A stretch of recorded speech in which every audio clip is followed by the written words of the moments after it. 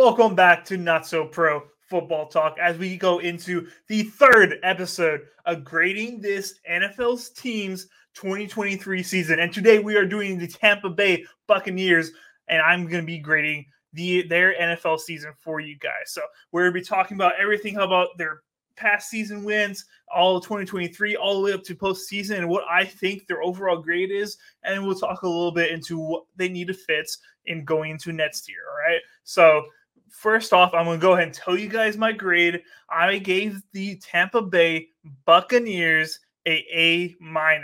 Now, AJ also gave him an gave them an A-, and Vincent also gave them a B+. He did not believe in the Buccaneers like me and AJ did. So let me go ahead and break down why I think the Buccaneers got a A-. So first off, I'm going to go over some player stats as far as the offense. Baker Mayfield, 4,000 yards throwing for 28 touchdowns and 10 interceptions. Did take 40 sacks. That is a lot. But overall, I think nobody expected Baker Mayfield to play that well. That was... Everyone was like, this is a make it break it year for Baker Mayfield, and for him to go out and play that well for this team, very, very impressive. I do believe he's going to earn himself a second contract with the Buccaneers this offseason. We'll have to wait and see where he ends up, but really love that for Baker Mayfield. Now on the rushing side, it was really, as far as rushing, just Rachaad White, who was kind of more disappointing. Still a good season, but I think we all expect a little bit more from him. Rachaad White has 990 yards on the season, 6 touchdowns, 2 fumbles. Not bad stats, but you kind of wanted more from Rachaad White.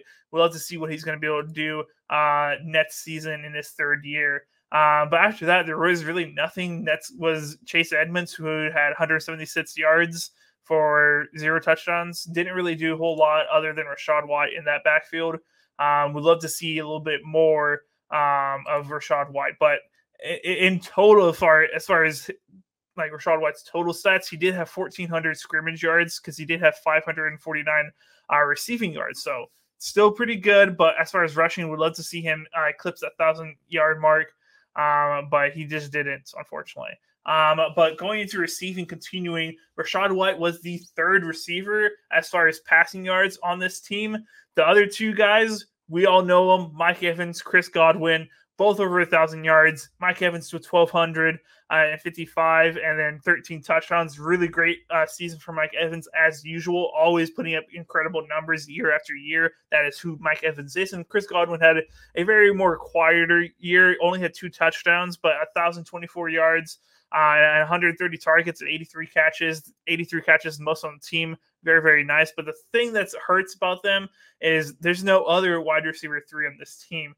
Next up would be Trey Palmer, who had 39 catches for 385 yards.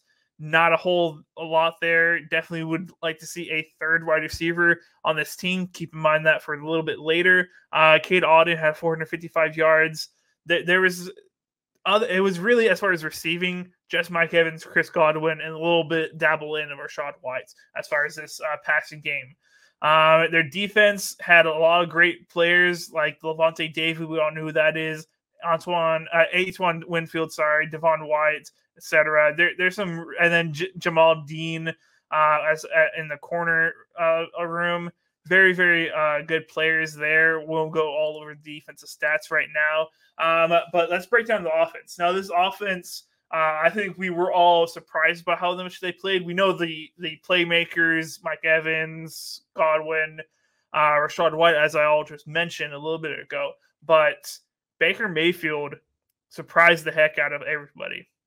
Now, overall, this offense, it was very sporadic. It was all over the place.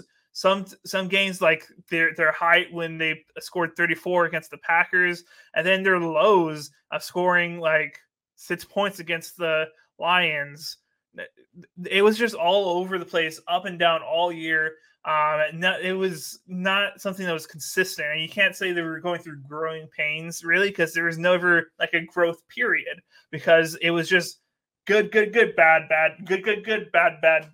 There was no consistency as far as the offense, as far as a whole. Now the defense, very good, but also not that great at the same time.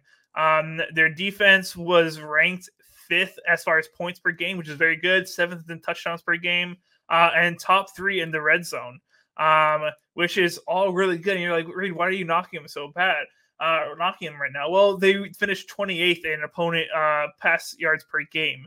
Now, Reed, why are you bringing up the Bucs finishing 20th in pass yards per game?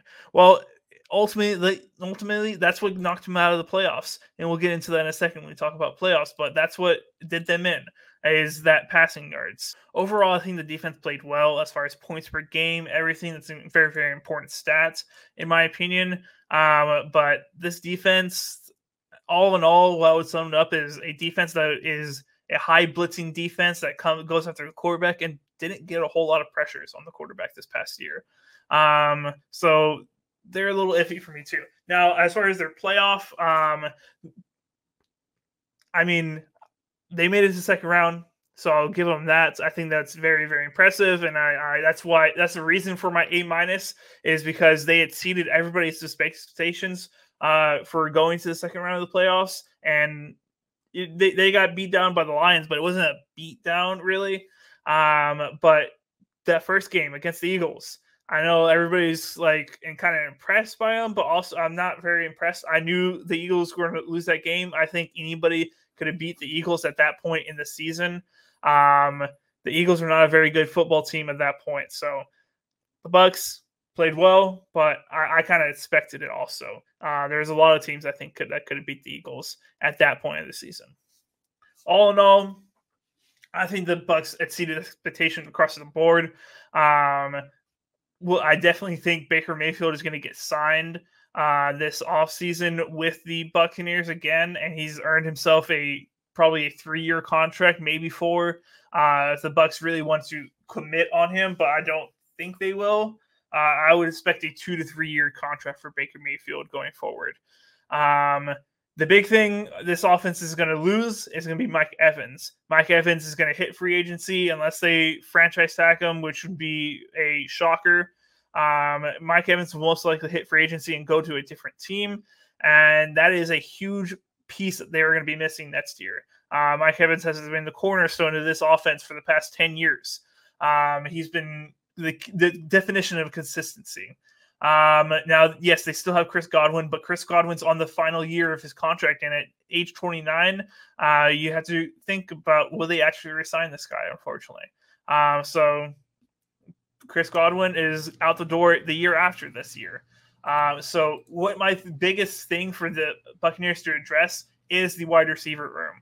As I said earlier, their Nets highest receiver was Trey Palmer. The Nets after that was David Moore, who had 94 yards. There's not a whole lot of wide receiver room or talent behind Mike Evans and Chris Godwin. I think you need to draft a few guys, maybe bring in somebody in free agency probably to help Baker Mayfield, because we do know Baker Mayfield needs a team around him for it to be good. I don't think he's a quarterback that's going to be the difference maker, the X factor.